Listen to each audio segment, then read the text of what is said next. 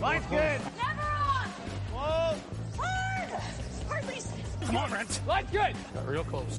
I hear high, right? Try and hit 2/3. Have they saved it for her? Yes, they have. Ooh,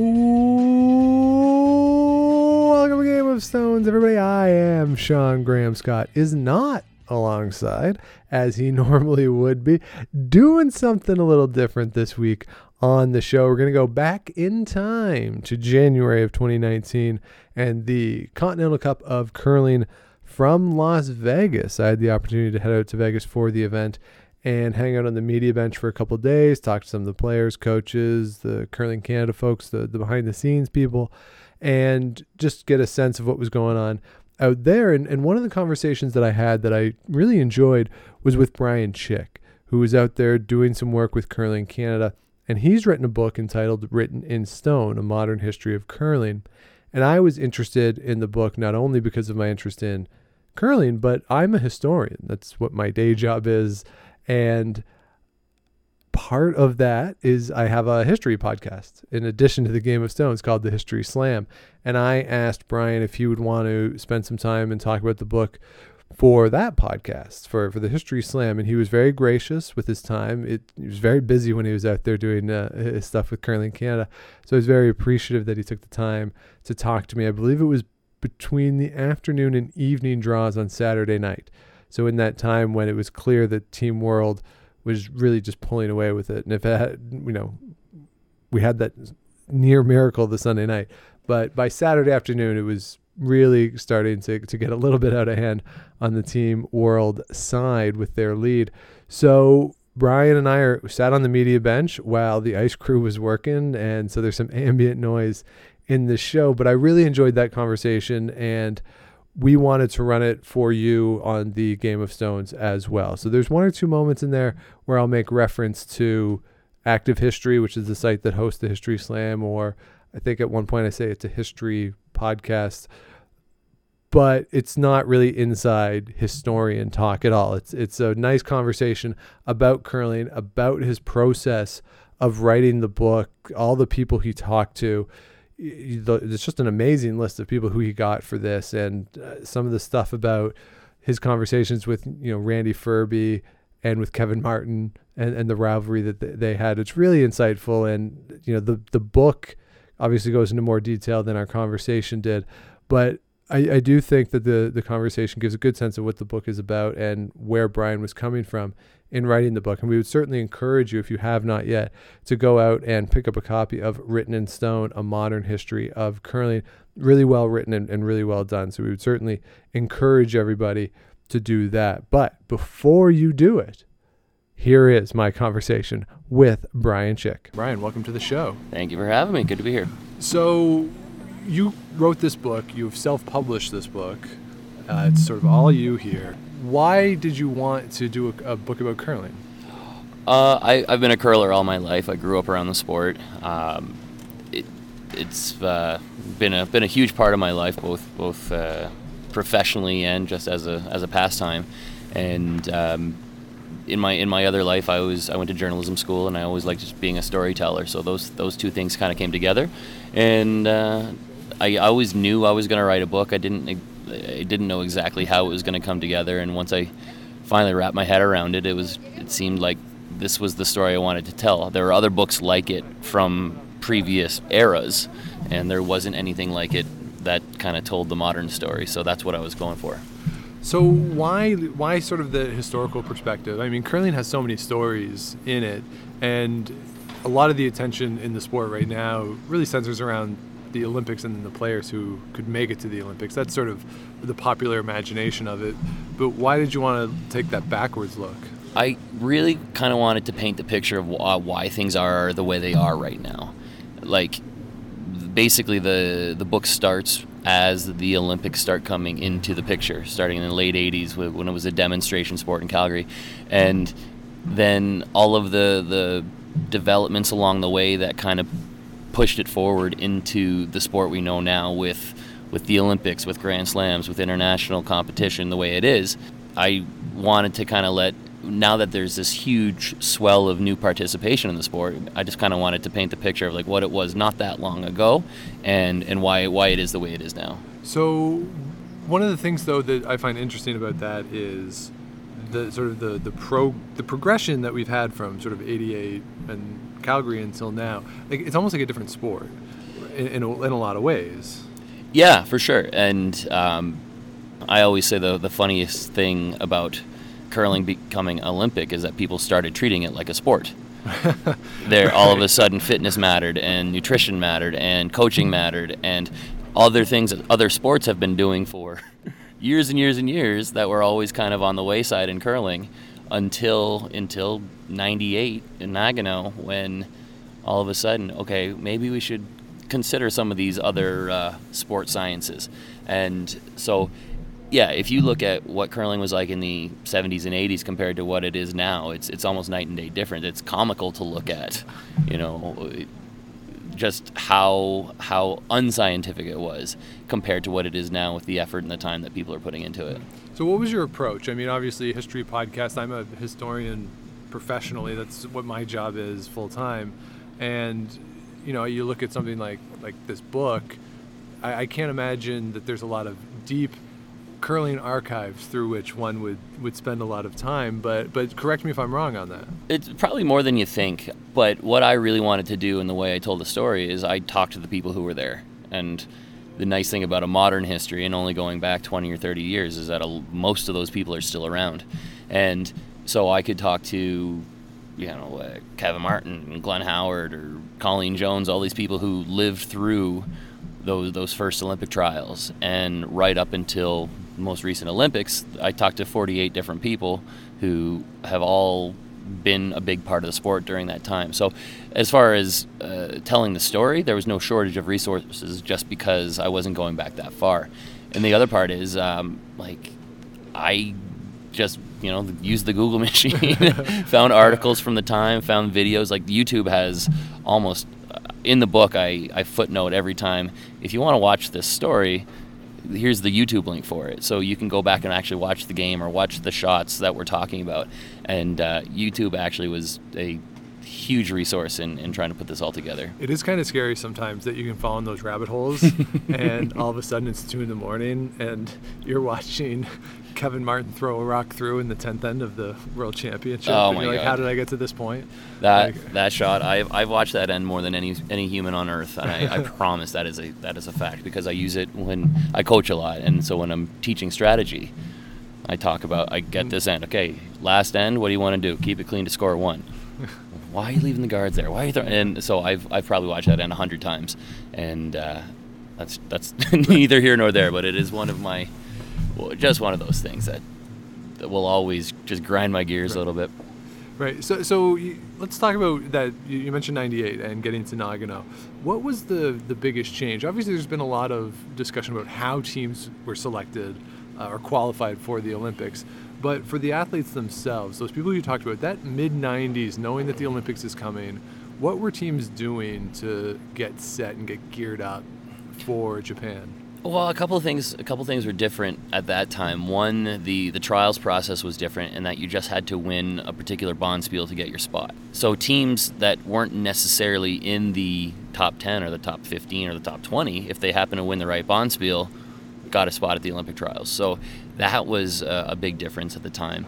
And also, just from the organizational perspective, what was at the time the Canadian Curling Association, they hadn't been through it before. They didn't really know what to expect from an Olympics. They didn't know how to properly prepare their athletes.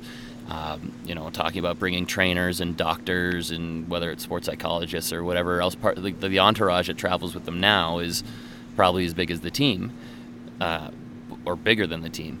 But at the time, that was all still, it took them a few Olympic cycles to figure all that out.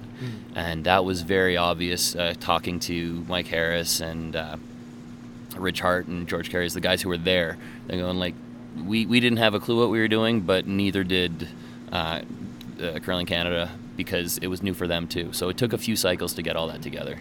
And sort of who spearheads this? Because there's a lot of discussion now about the players have their opinion, and they seem to have a lot of say with Curling Canada and how these decisions are made. And I think some of that has to do with the finances of it all, that the players are in better position financially than they ever have been. But back in the 90s, everyone's sort of flying by the seat of their pants. Sort of what was there a lot of collaboration?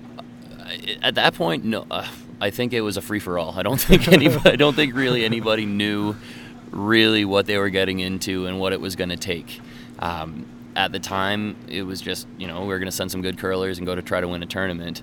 And I think until they got there, they didn't really wrap their head around the fact that this is the Olympics. This is a different animal, a bigger deal than we were kind of wrapping our heads around. So, now there's way more planning. There's way more resources. There's the Curling Canada does it better, and the players are more prepared. Right. And that's just a matter of, again, having been through it a bunch of times, figuring out what works, what doesn't work, what do you need along the way. And it certainly wasn't like that the first couple of cycles. Yeah. But that first one in 98, I think it's really interesting too, because Mike Harris and Joan McCusker, not to sort of dismiss their careers, but they basically have dined out on that for 20 years. They're good at what they do over on CBC, but they were basically selected because they were in the Olympics in 1998. And so that first one really has, I think, stood the test of time in our memory, certainly more than I think 2002 did. Oh, well, Mike was he lost something like 3 out of 4 provincial finals right around that time. So, a couple shots go a different way. He's at the Brier every year. Right. And everybody on tour knew who he was, but no casual Canadian fan knew who he was. Now, Joan McCusker and the Schmerler team, they were 3-time world champions at that point, so it's not exactly like she was coming out of nowhere. But yeah, once you punch your Olympic ticket, you can ride that for a while, especially if you get a medal. But yeah, Mike, like I said, was not certainly not a nobody, but no casual curling fan had heard of him at the time. No, and good on them too for going out and you said, they won a medal, and certainly Sandra Schmerler and her story, which I think even non-curling people would be familiar with the name, because it's a distinctive name, and sort of her story was so powerful. Yeah, I mean the whole thing. She was the biggest name in women's curling for the entire decade, and to like I said, 3 Scotties and World Championships, an Olympic gold medal, and then to get sick and die within a few years after that, at the age, I think she was 37, and just to put that whole story together was really just incredible at the time, and then to have it end the way it did was tragic. And the thing that blows my mind is I'm 37 now. I remember thinking at the time, oh my God, she's so, she's not that old. Right. And I'm thinking, what, this is all the time I get? It's really, it puts things in perspective. Yeah, and it's been so long now, too, that her daughter is representing Saskatchewan this week at the junior championships. So, we have another generation of Schmerler folks ready to take the world by storm, perhaps. Yeah, and that's a great story, and I'm glad that, she's keeping that legacy going. But, like I said, it's hard to believe how long ago it was, because I was in university when she died, and just remembered exactly kind of where I was when I found out, and it's just amazing, amazing how time flies, I guess. But it was, she was an incredible talent, and it's really always going to be one of those mysteries how much more she would have won if she got to stay healthy for a few more years. Yeah, so actually last year on the Game of Stones, we did our all-time fantasy Scotties field, and we were trying to figure out who should be Team Canada, and I picked Jennifer Jones. She's won the most, but there was some pushback of people saying it should be Sandra Schmerler, because she won that first Olympics, and we don't know. There's the unknown of how much she would have won, because you'd be hard-pressed to say that she wouldn't have won at least one more. Yeah, it was. I mean, they were certainly good enough. Yes. And when talking to Joe McCusker, they won the '97 Scotties without even really trying. They wanted it to be a tune-up for the trials, or they were all kind of getting off, having babies and working on their family, and they just entered the playdowns as, okay, well, we should try to make sure we're on point or ready to play for the Olympic trials. And no, they went out and kind of accidentally won the Scotties because they're that good. Right. And that just tells you right there how good they were. So if they give it a few more years and they're still fairly in their prime as curlers, yeah, they could have won a bunch more. As far as who Team Canada is, I'd probably give it to Jennifer Jones just because I would want to see another team out of Manitoba. Right. I'd give Schmerler Saskatchewan all day, and Colleen Jones gets Nova Scotia. Right. And you could probably have Connie Laliberty or someone in there else out of Manitoba. Yeah, I think we had Connie Laliberty, and I actually didn't give Sandra Schmerler Saskatchewan. I had her be the wild card because I think she's more of a national team.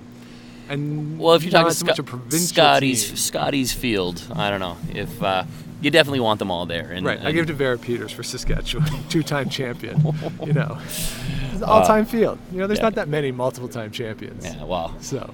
Yeah, that's a fun question, but I would give her Saskatchewan and Jennifer just because she's won that much more, obviously had a little bit more opportunity, but.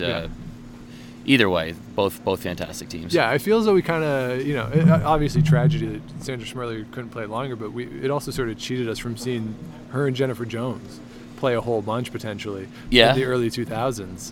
Yeah, and then throw Colleen Jones into the mix, who was winning everything during that time. Yeah. That would have been a real murderer's row. Yeah, for sure. Year, that's the Mount Rushmore of women's curling right there during that time. Yeah. So let's get into the early 2000s, and this is something that I think a lot of casual fans either don't really talk about or don't remember, was the financial considerations that were going on. Kevin Martin sort of leading the charge to get teams to be able to have their sponsors represented at the Brier, and he just didn't play. And Randy Ferbey goes on that incredible run, in part aided by Kevin Martin choosing not to play. So when you were talking to folks about this era, are there still some hard feelings? Were people reluctant to talk about it? No, not really. Everybody was fairly open to tell the stories. I think maybe in a couple cases they didn't want to say too much in fear of throwing somebody under a bus or kind of reopening old wounds. I talked to Randy Ferbey and Kevin Martin. They were both happy to chat about it, and those are the two individuals, I would say, who are still harboring the most the most resentment towards each other, because everybody else I think got over it and they realized that the sport is better for it, and everybody moved on, and now we have events like the Canada Cup and the Continental Cup, and you can wear your sponsors and you can get paid a little bit, but it's really Ferbey and Martin who are still kind of jawing at each other, because they were the rivals, probably the two best teams at the time. And because Martin didn't want to play in those Briers, Ferbey had certainly an easier ride than he would have, but not to say that Kevin Martin would have won them either. So what people kind of tend to forget is that once all the boycott era teams came back into the fold, most of the good ones didn't make it to the Brier that year. Right. So after everything was settled and they all entered the playdowns, there was no Glenn Howard, there was no Kevin Martin, there was no Jeff Stoughton at that next Brier.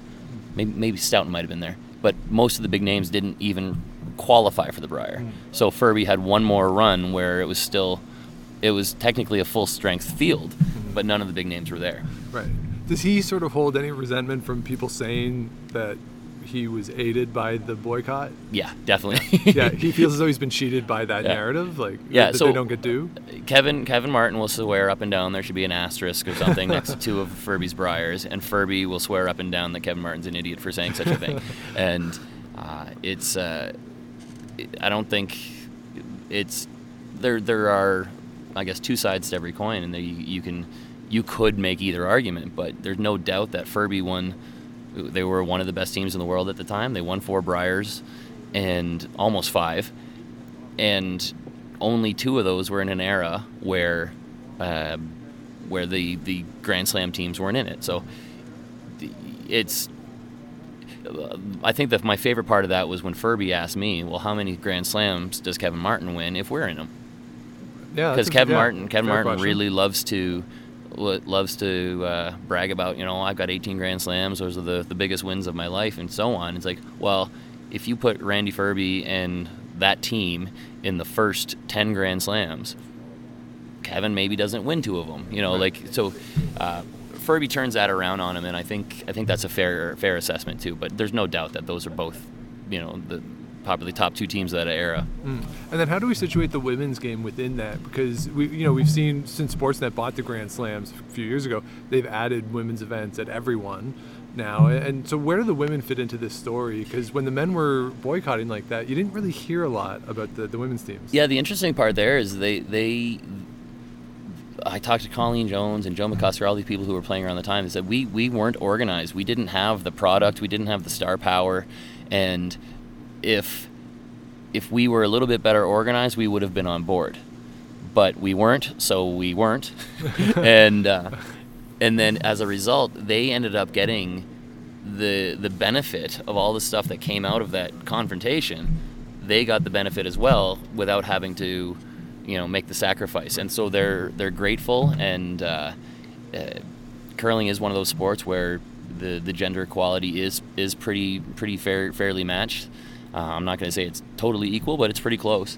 And the women got the benefit of that because of all those teams that made the boycott and put up and caused the conversation to happen. Mm-hmm.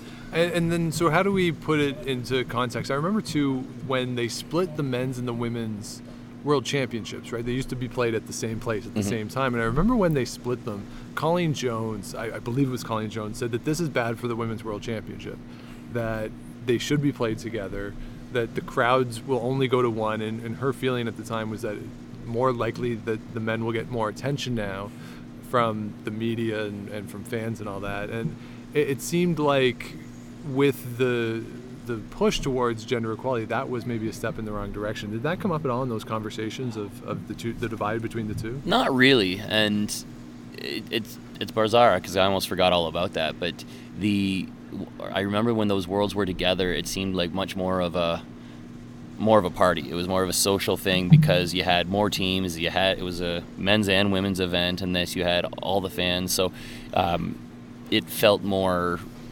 lively. Right. And I think once they split them up, it became more about the curling again.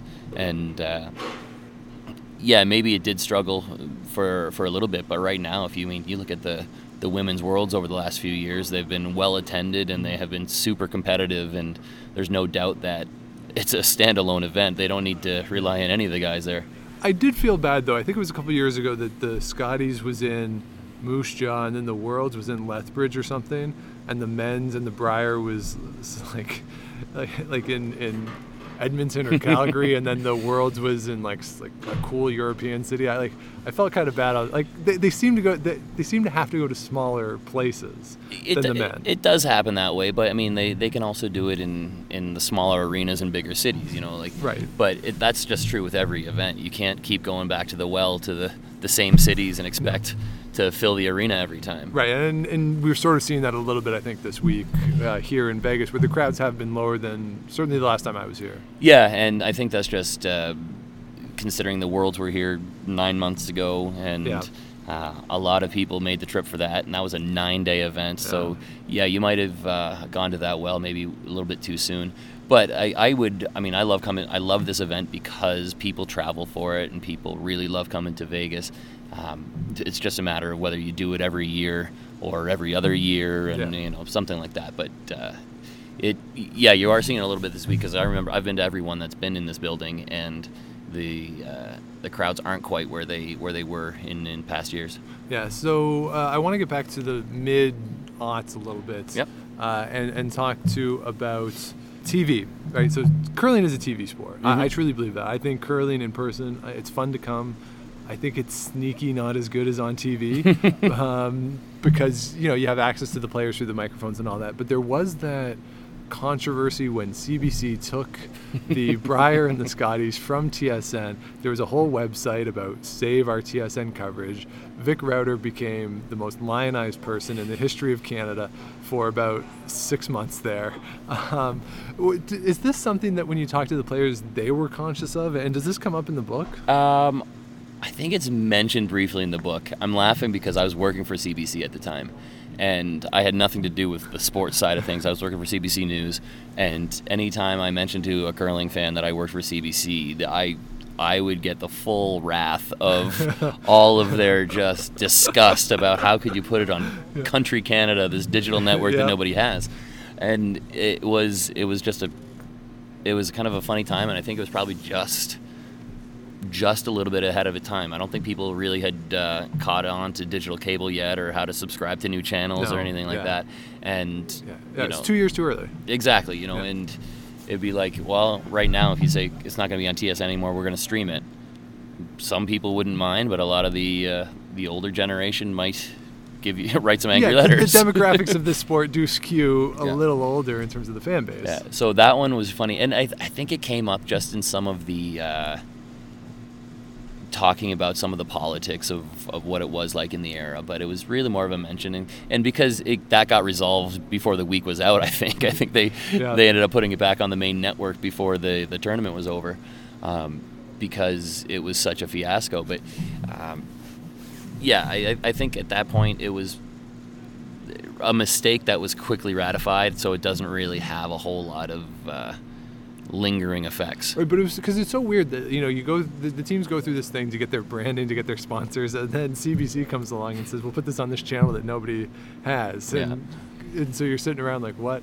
And it was very strange at the time, and I remember sort of being annoyed by it. Myself. And it was totally inconvenient, because obviously everybody loves watching their Brier and their Scotties, and when you say, you don't get to watch it this year because you don't get that channel, well, it was like TSN for a while when a lot of people didn't have TSN2.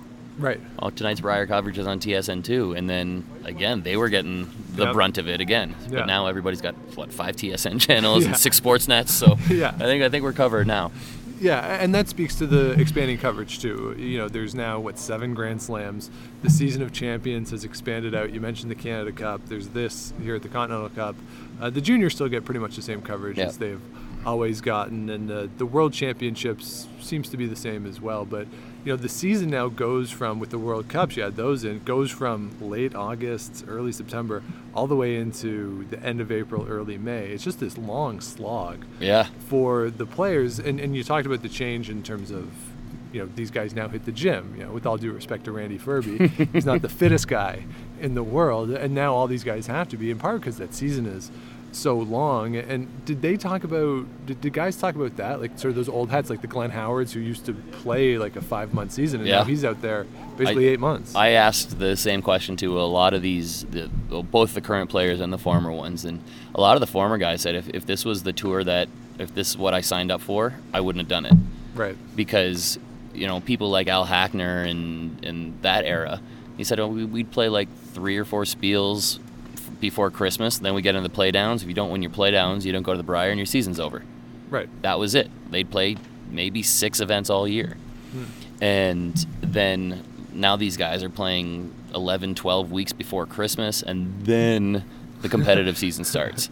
It's ridiculous. So a lot of the old school curlers said, I could never do it because we all had jobs to get back to on Monday morning. Right.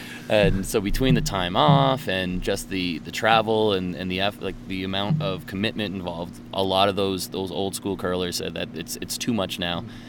Not that they don't enjoy the product, but that they don't feel that at that time they could have put in the same amount of effort. Right, so that sort of leads to, where is this all going in Canada? A lot of these people still claim to have full-time jobs, although they're out not at those jobs. I know they would work full-time in the summer and all these things.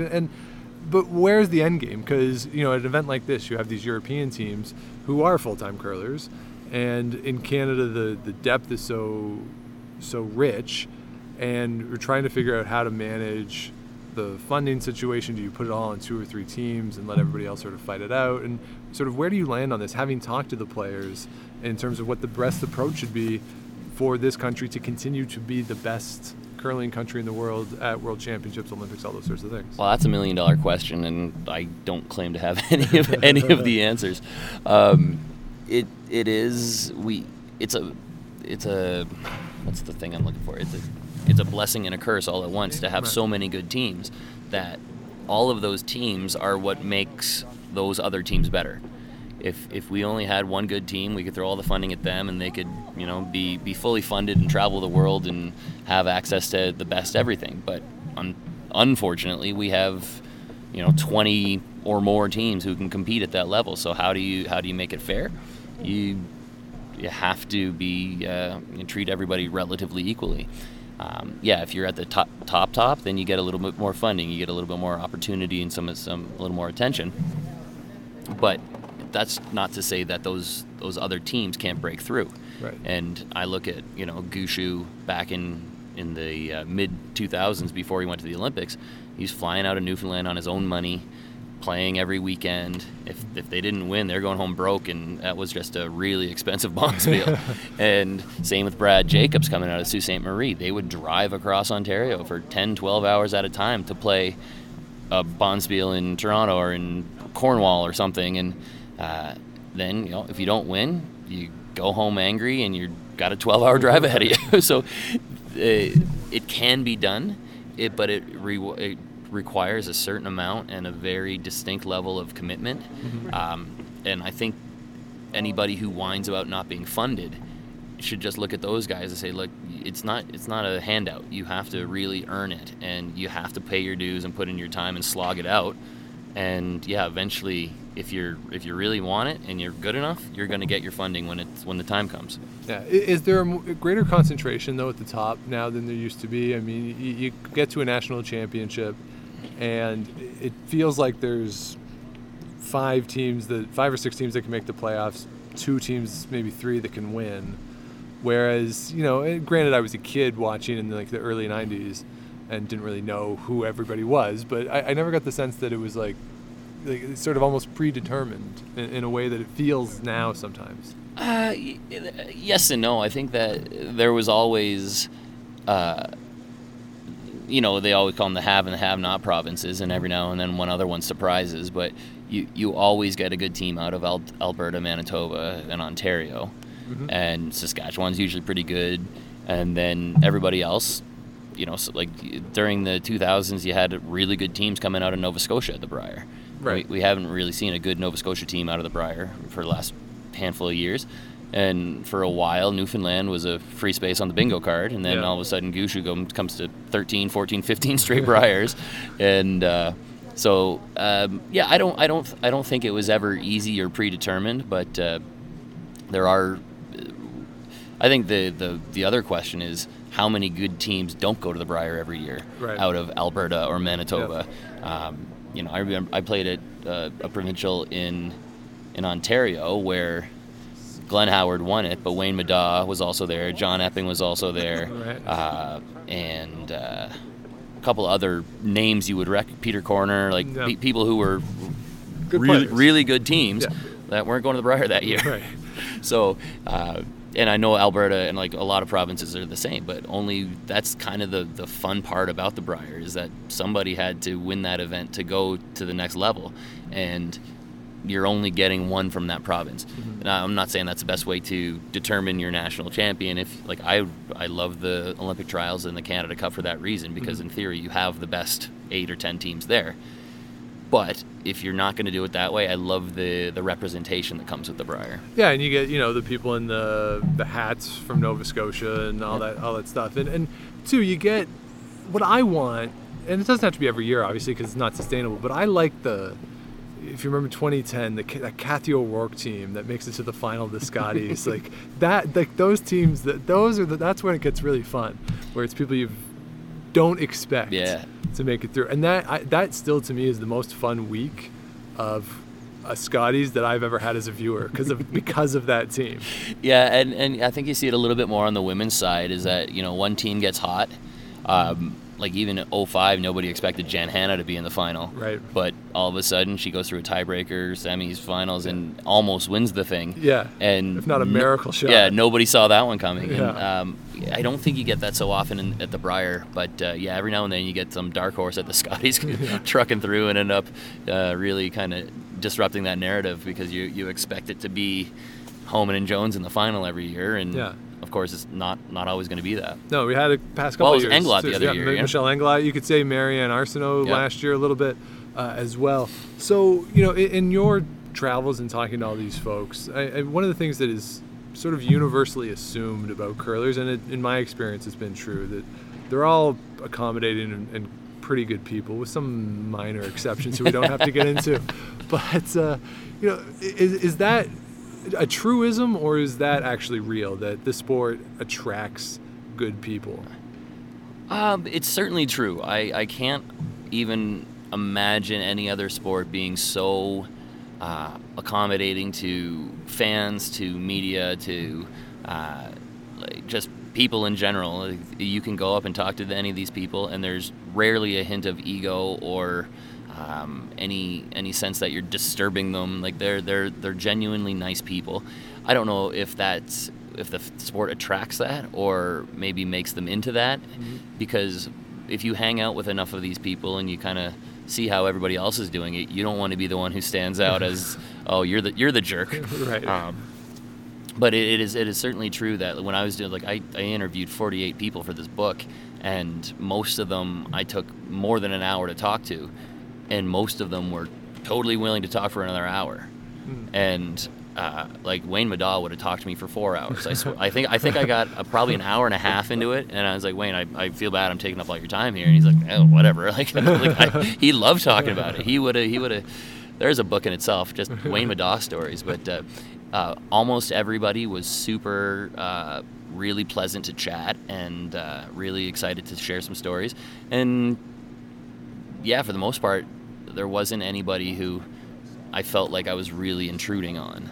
And I think people like telling their own story or sharing their own opinions too. So this is once you get people talking about it, they're like, okay, yeah, I remember that. And here's what I was feeling at the time, and that makes for good stories, and was part of the reason that the book kind of came together as well as it did.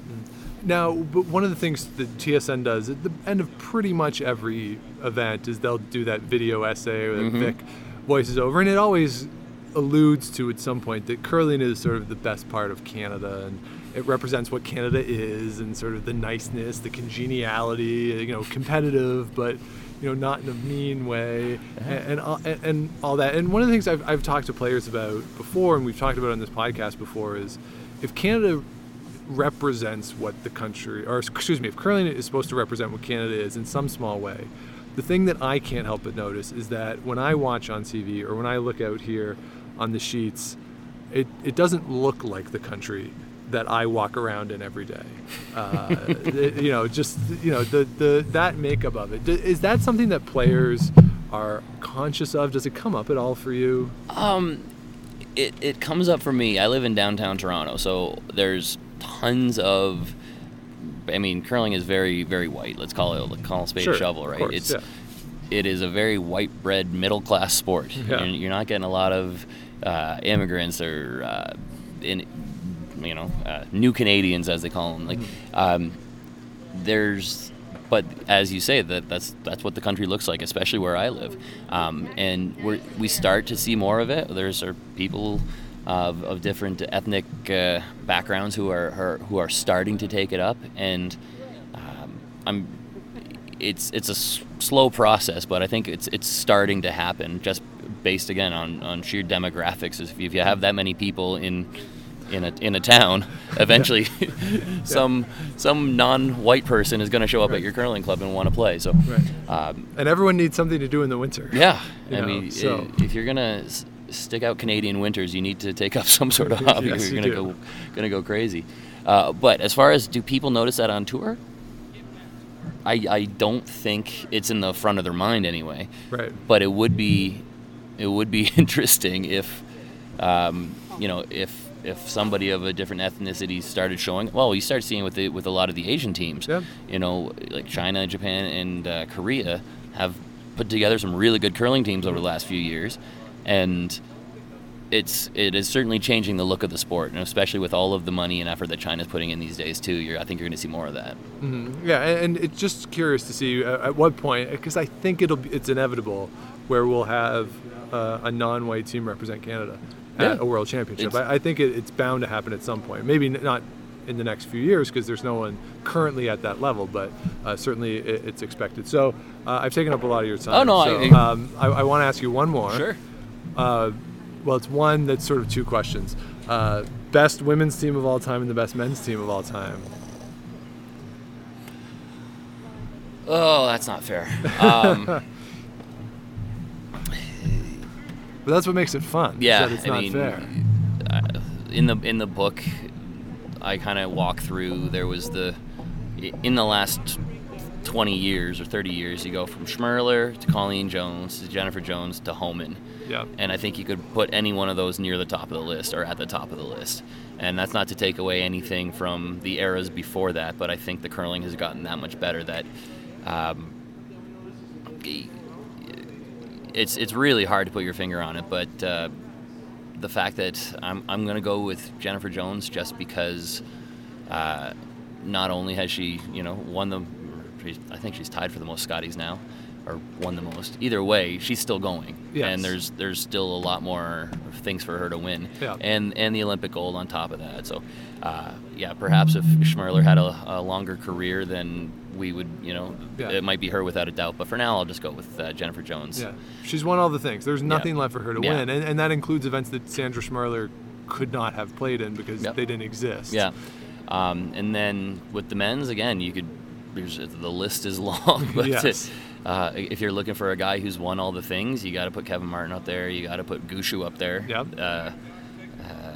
Yeah, I think people forget that Gushue won a gold medal sometimes. Yeah, well, because it happened 13 years ago. And what the joke is, like, he won the gold medal, and it took him 13 years after that to become the best team in the world. Right. Yeah. Because he was not the best team in the No. world when he won the gold, but he got good at the right times. But I say it over and over in the book. I'm a huge Wayne Middaugh fan, and if you look at that early team of Middaugh, Corner, and Glenn and Russ Howard, like that team was a powerhouse. Yeah, it's pretty unstoppable. Those are four guys who skipped their own teams in Briars. Yeah, 3 of them won the Brier as a skip, and Corner had a pretty good run himself. Yeah. I think that was probably one of the best teams ever, and then again, I think Martin overall again has won all the things, and I think Gushue by the end of it will probably be at the top of that list. Yeah, and I think this Gushue team right now, I think it's pretty undeniable that this is the best team he's ever had, the 4 of them together. But that Kevin Martin team, when it was him, John Morris, Kennedy, Mark and Benny, Ebert, they were pretty much unbeatable. Yeah. And like they're going up against that Glenn Howard team that was amazing, and they got the better of them more often than not. And I suggested that perhaps we could have like a Botcher Dunstone in 10 years from now. We'd be talking about the 2 of them going at each other in the same way. But those 2 teams going back and forth was so much fun for 4 years. Yeah, and I had that thought about a week ago that Botcher playing the way he is now, I feel like will be at the top for the next couple of cycles. Yeah. And then, looking internationally, Bruce Mowatt's team playing the way they are going to be a force for the next little while too. Yeah. I think we're in for an exciting decade of curling coming up because there's a lot of really good young teams. Yeah, and the Swedish team that feels like they've been around forever, but they're not that old either. Yeah. The Nicodine team and Peter DeCruz, same thing. They've been around forever, but they're not that old. So yeah. Well, Nicholas, I don't know, he's in his early 30s, and he's been to 3 Olympics already, and we'll probably go to 3 more before he's done. Yeah. It's just, I think with him it'll be a matter of how much effort he's willing to put in over the next little while, or whether, because just the travel alone, putting the miles on is exhausting, and you got to wonder at some point, is it still worth it, or is it time to get on and live the rest of your life? But he seems to like it, and they're obviously really good at it. So obviously, you can't take that away. Yeah, no, certainly, and I would say Sweden has to be the number 2 country right now after Canada. I don't care about like rankings and stuff, but just in sort of looking at it on the competitive level, you arguably have the best team in the world in the men and the women. Coming out of Sweden. No argument there. The question is just the depth, right? So if Nicholas Eden breaks his leg, then what happens? Right. Yeah. There are other teams, but they're not going to perform at that level. Where, like I said, we're spoiled in Canada, where that, if Gushue goes down, we still got Cooey and Jacobs and everybody else.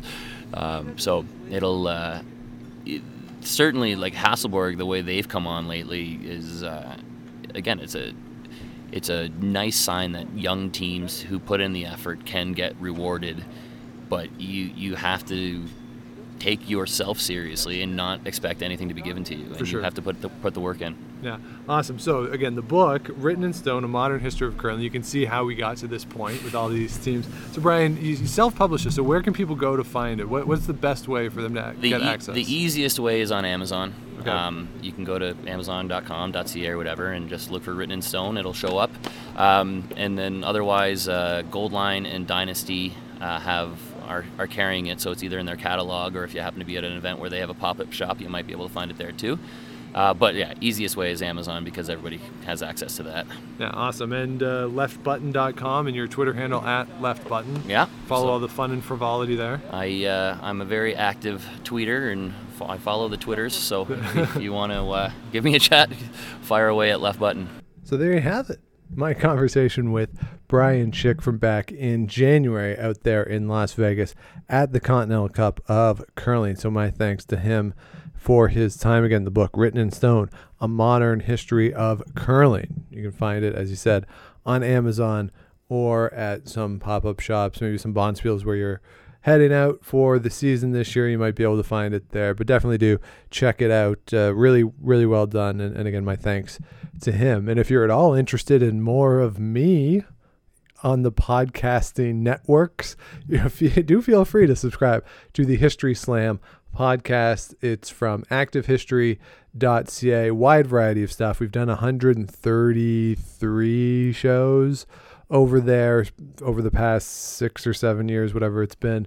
But if you want, go back and check out the archives. All the shows are in the feed there. And that one I know for sure is on Google Podcast as well as iTunes and everywhere else. So you're certainly welcome to check that out if you want. Of course, we would also ask you, if you have not yet, please do subscribe to this show, The Game of Stones, wherever it is you get your pods. Give us the likes, the ratings, comment on the show as well. It keeps it going in the circulation, helps other people find it. So please do hit us up in that way. Also, you can find us on Twitter and Instagram at Game of Stones Pod. I am on Twitter at Dr. Shawnee Fever. Scott at Scott Likes TV. He'll be back next week if you're really sad that he wasn't on this show. He'll be back. It's sort of like the one episode of Seinfeld that George doesn't appear in. We'll sort of treat this episode kind of like that. So Scott will be back next week. But in the interim, if you're missing Scott, you can find him at Scott Likes TV on Twitter and Instagram.